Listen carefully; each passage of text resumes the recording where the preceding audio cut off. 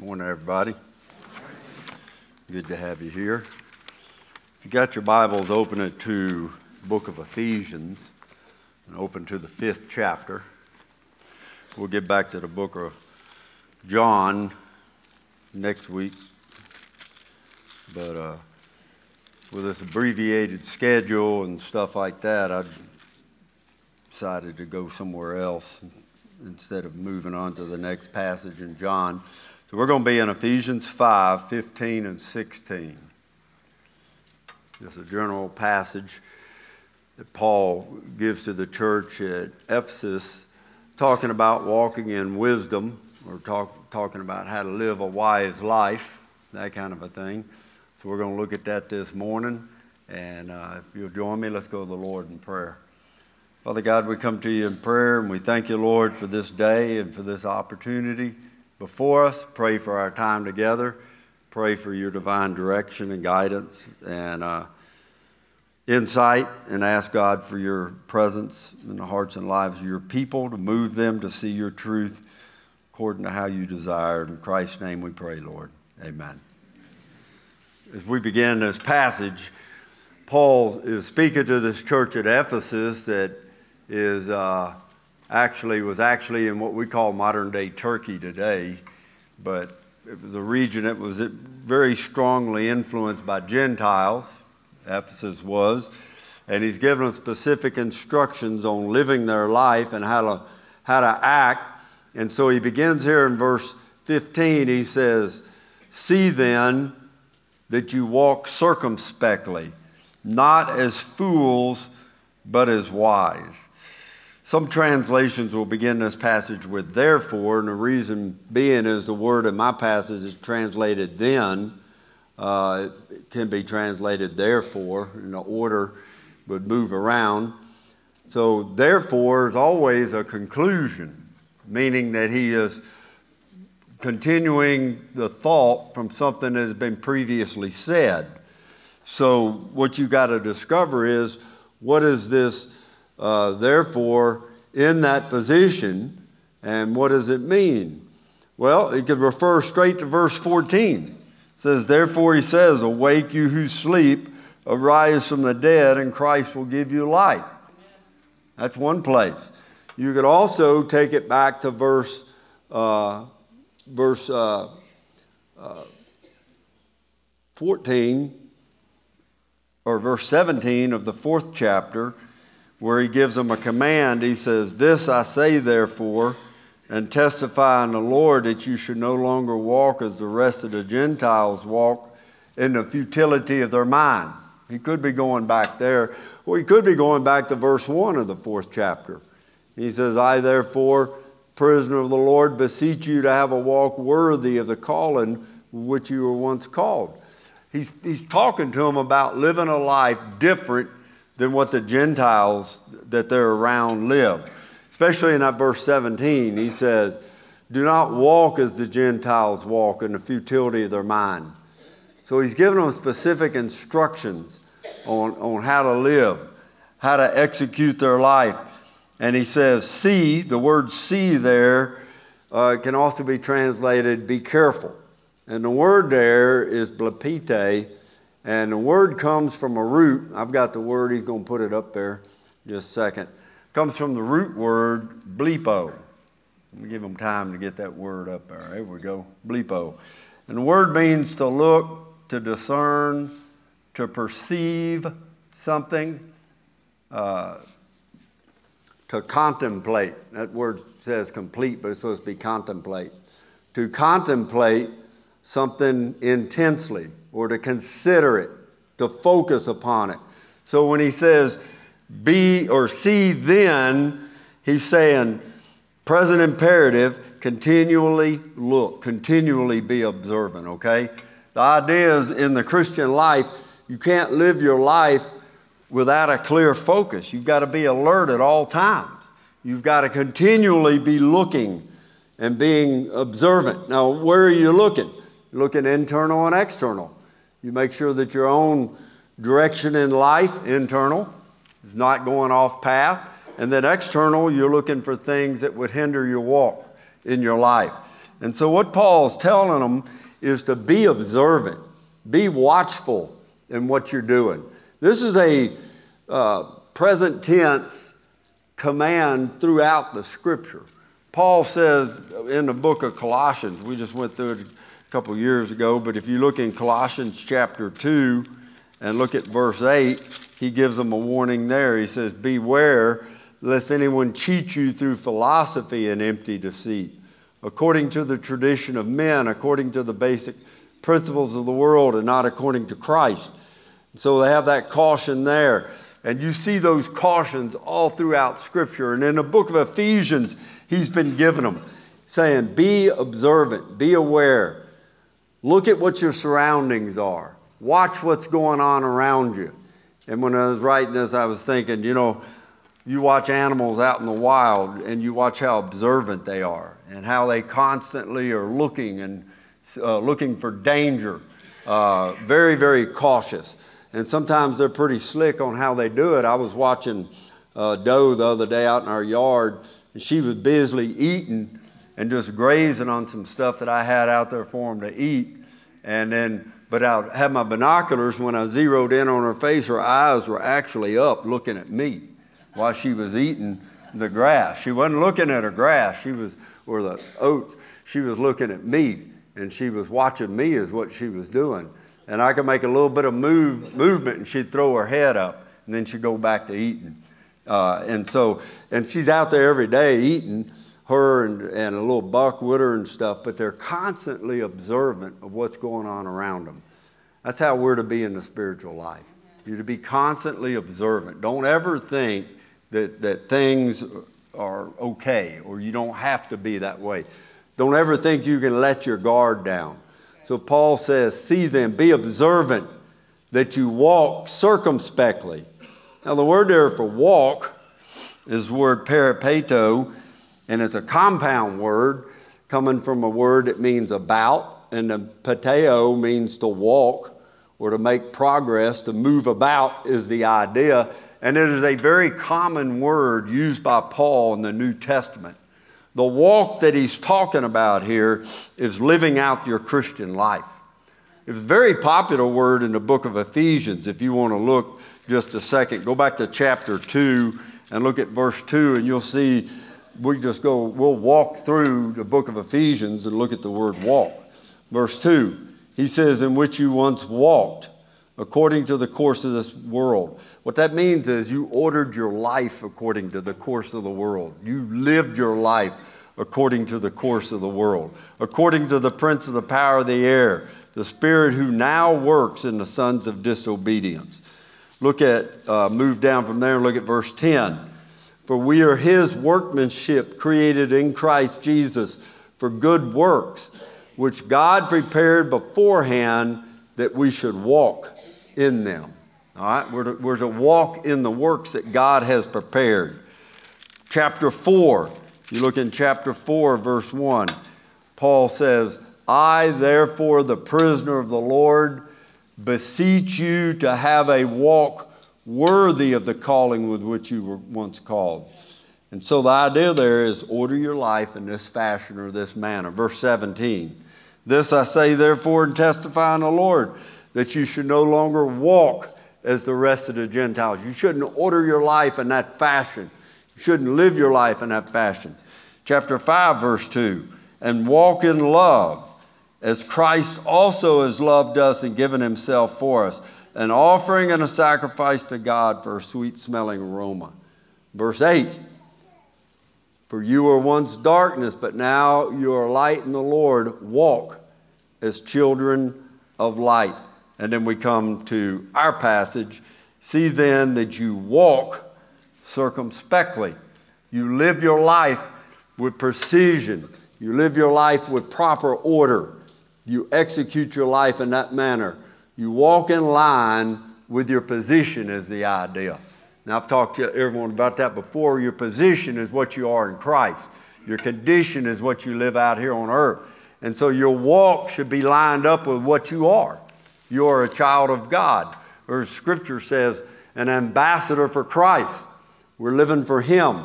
And so your life should reflect that. Your life should be in line with that. You should have a conformity to that standard that God has established. And Paul tells us how that walk is to be in this passage. He says, see then that you walk circumspectly. Now, circumspectly is a word that we don't use a whole lot in our language today, but the word means to have exactness or to have precision. He's going to put the word up in a minute. There we go. To have exactness or precision or accuracy, to conform to a standard or a norm, okay? So what would it mean to walk circumspectly? It would mean to walk in accordance to what the Word of God reveals is acceptable. That is the direction we're to go. So to have a circumspect walk would be a walk that is skillful or a walk that lines up with what God is desirous for us to do. Circumspectly comes from a Latin word which means to be cautious, is what the word means. And so we have a conformity in our life or a standard or an established norm that we're to live by. And what would that be?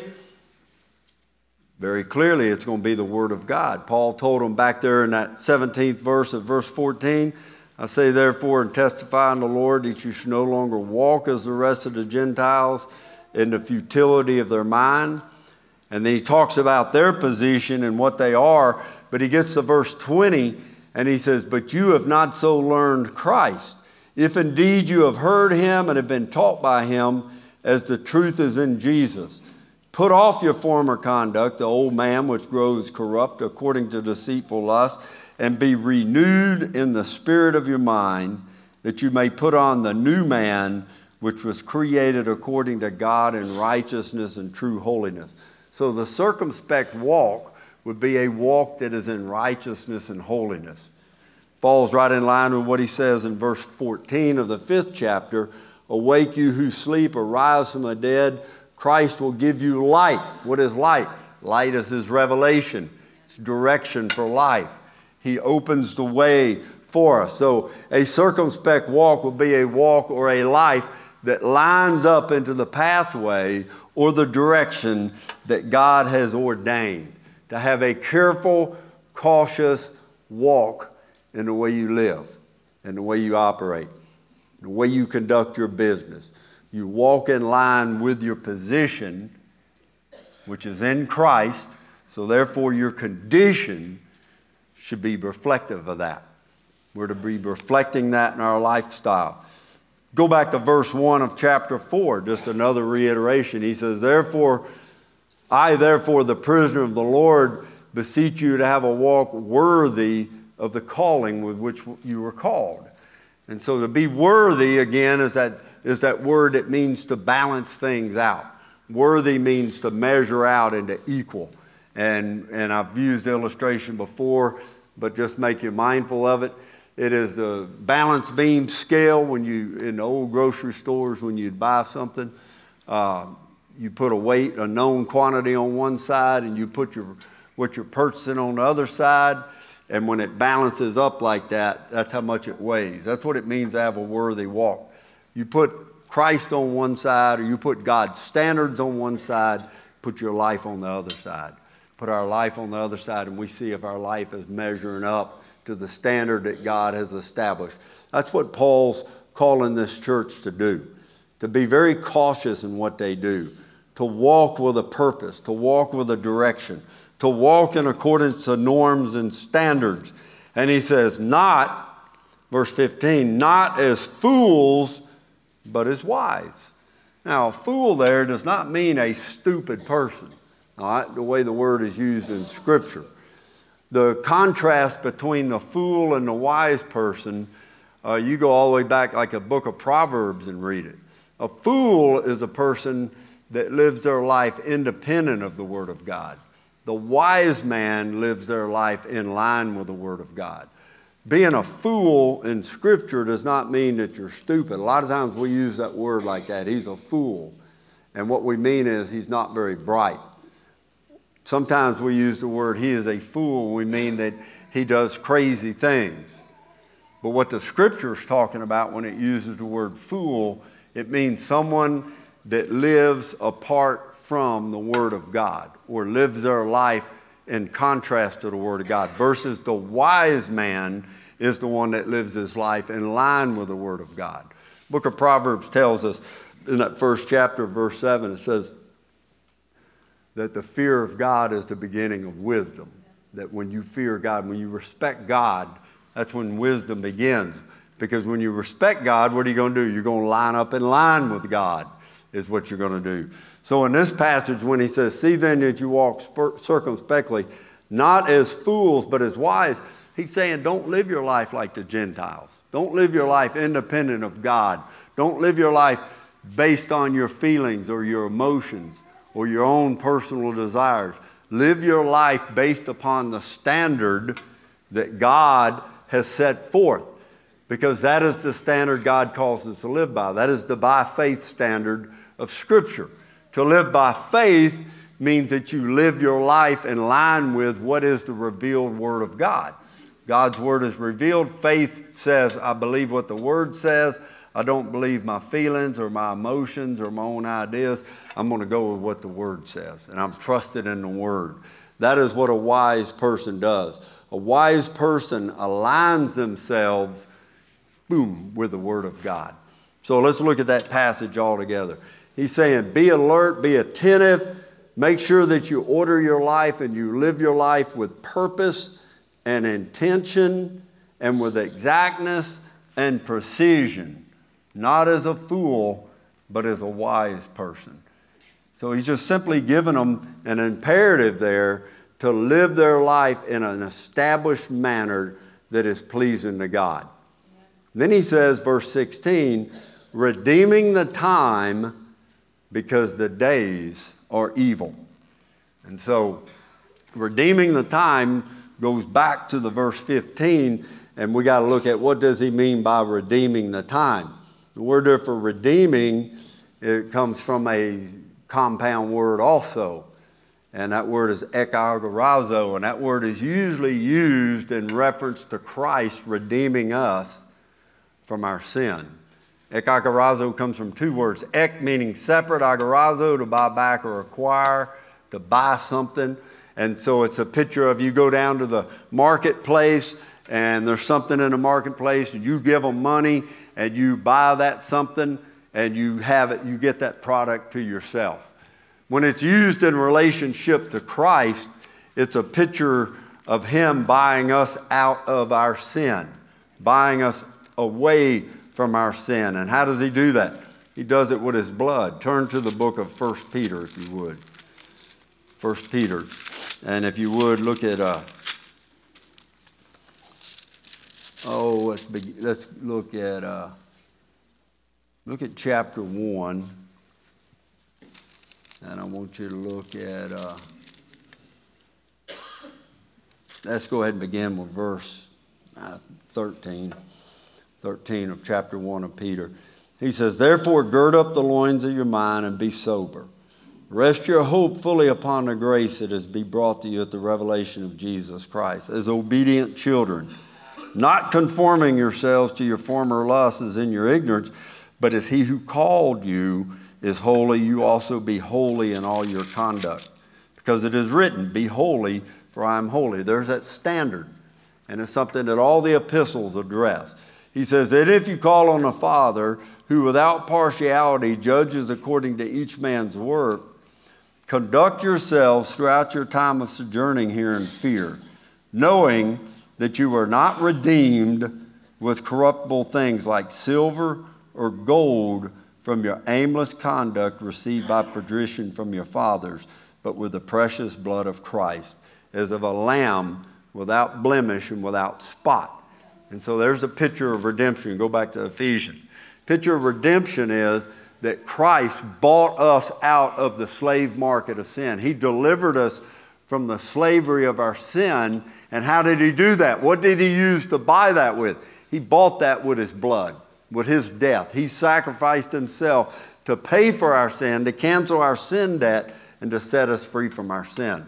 So to redeem means to buy something back. So when we look at our passage here, and he says redeeming the time, what he's saying is you buy back the time. You get the time back. Where are we getting it back from? We're getting it back from the presence of evil in the world. It means make the most of the time that you have. Seize the opportunity before you. And that's one of the reasons I chose this passage. I thought this would be a good passage for the New Year's.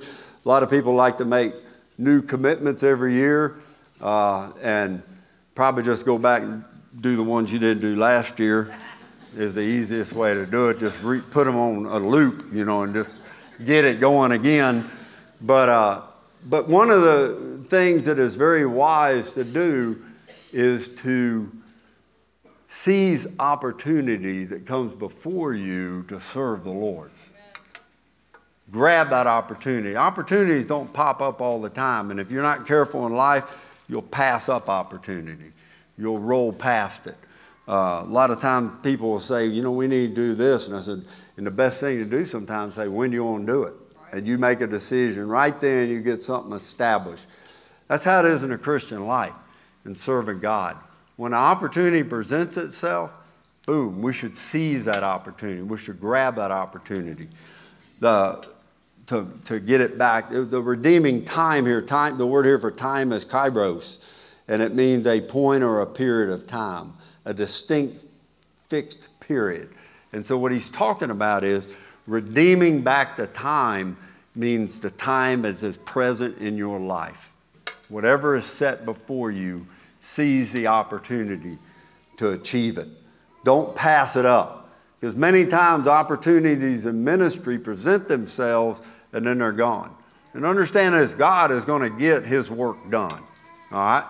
God uses people, but trust me, if you don't do it or I don't do it, God will raise up somebody else to do it to get his work done. His work is not going to go undone. But see, what ends up happening is you and I miss the opportunity to do it. We don't seize the time properly. We don't grab it. So when that time pops up, go after it. Seize the time. Grab that time. Buy it back for good. He says, because the days are evil. The days and times in which we live in, no different than Paul's. Day and time we live in is evil. And if you could see that progressively every day, where progressively more evil becomes the norm. And especially in our culture here in America, what is the culture we're focused on, but our culture is rapidly deteriorating. And it's definitely headed in the wrong direction. And so when opportunities arise, you need to seize those opportunities. You need to grasp them, get a hold of them, grab them, and use them for the kingdom of God. Use them for the betterment of God's kingdom and to bring about God's purposes.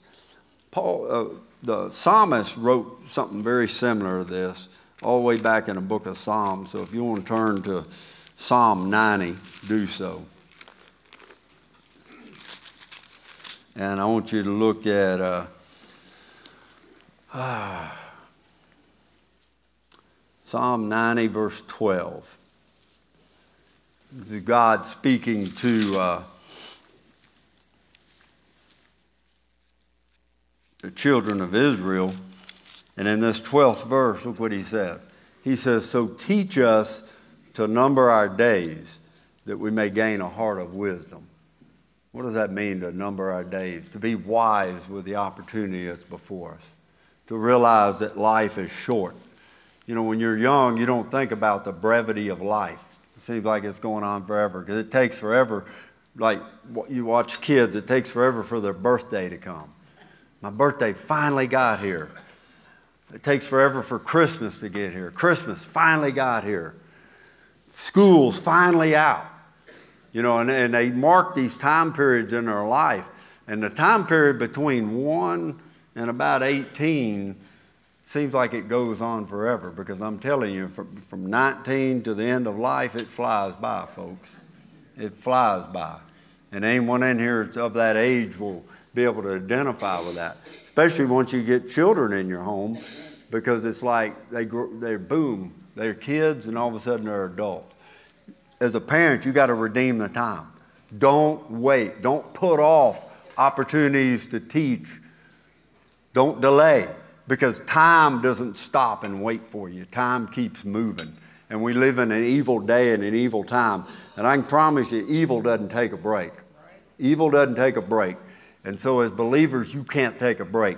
So what Paul's saying is, redeem the time. Seize the opportunity. Grab the opportunity that's set before you. And use it for the good of God's kingdom. Teach us, Lord, to number our days. When he talks about evil in this passage, he says, because the days are evil. The word evil there is present tense, and that means they're continual. It doesn't stop. That's what he's saying is. The evil doesn't abate. And the evil is going to press on till when? Till God brings an end to time. Until God comes back. Until he comes back, evil is going to progressively move forward. And that's what you see happening in the world around us. So what's the solution to that?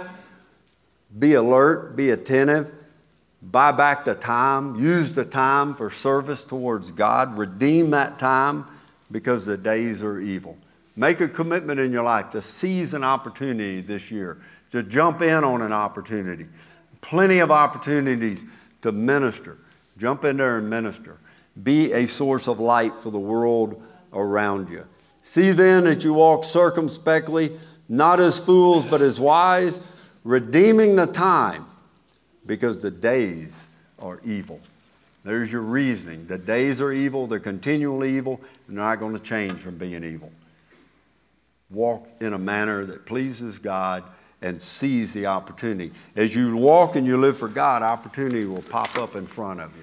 You just got to be alert to recognize it when you see it and to seize it. I had that opportunity pop up on me just this last week. Sitting there talking, a guy came up and asked me a question, and I was explaining the answer to him.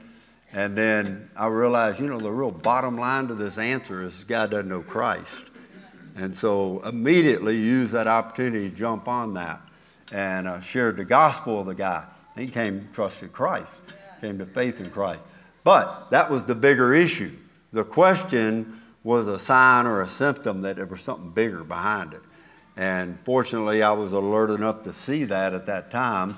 Or maybe I wasn't. Maybe it was just God's Holy Spirit moved my heart to see it, which most likely is the case, and seize that time. That's how life is. Life passes by. We get so used to us living life, we forget opportunities when they pop up. Seize the time, redeem the time, because the days are evil. Let's pray. Father, we come before your throne of grace, and we thank you, Lord. We thank you, Lord, for taking us through this past year. We look forward to this next year. And Father, I pray for our church body and for all believers here, Father, that we would seize the opportunities that are before us to do ministry and to serve you. Father, we are grateful to you for watching over us and protecting us, caring for us. And we just look forward to this next year. And we pray, Father, that we would be wise to seize the time and to live for you. For it's in Christ's name we pray, Lord. Amen.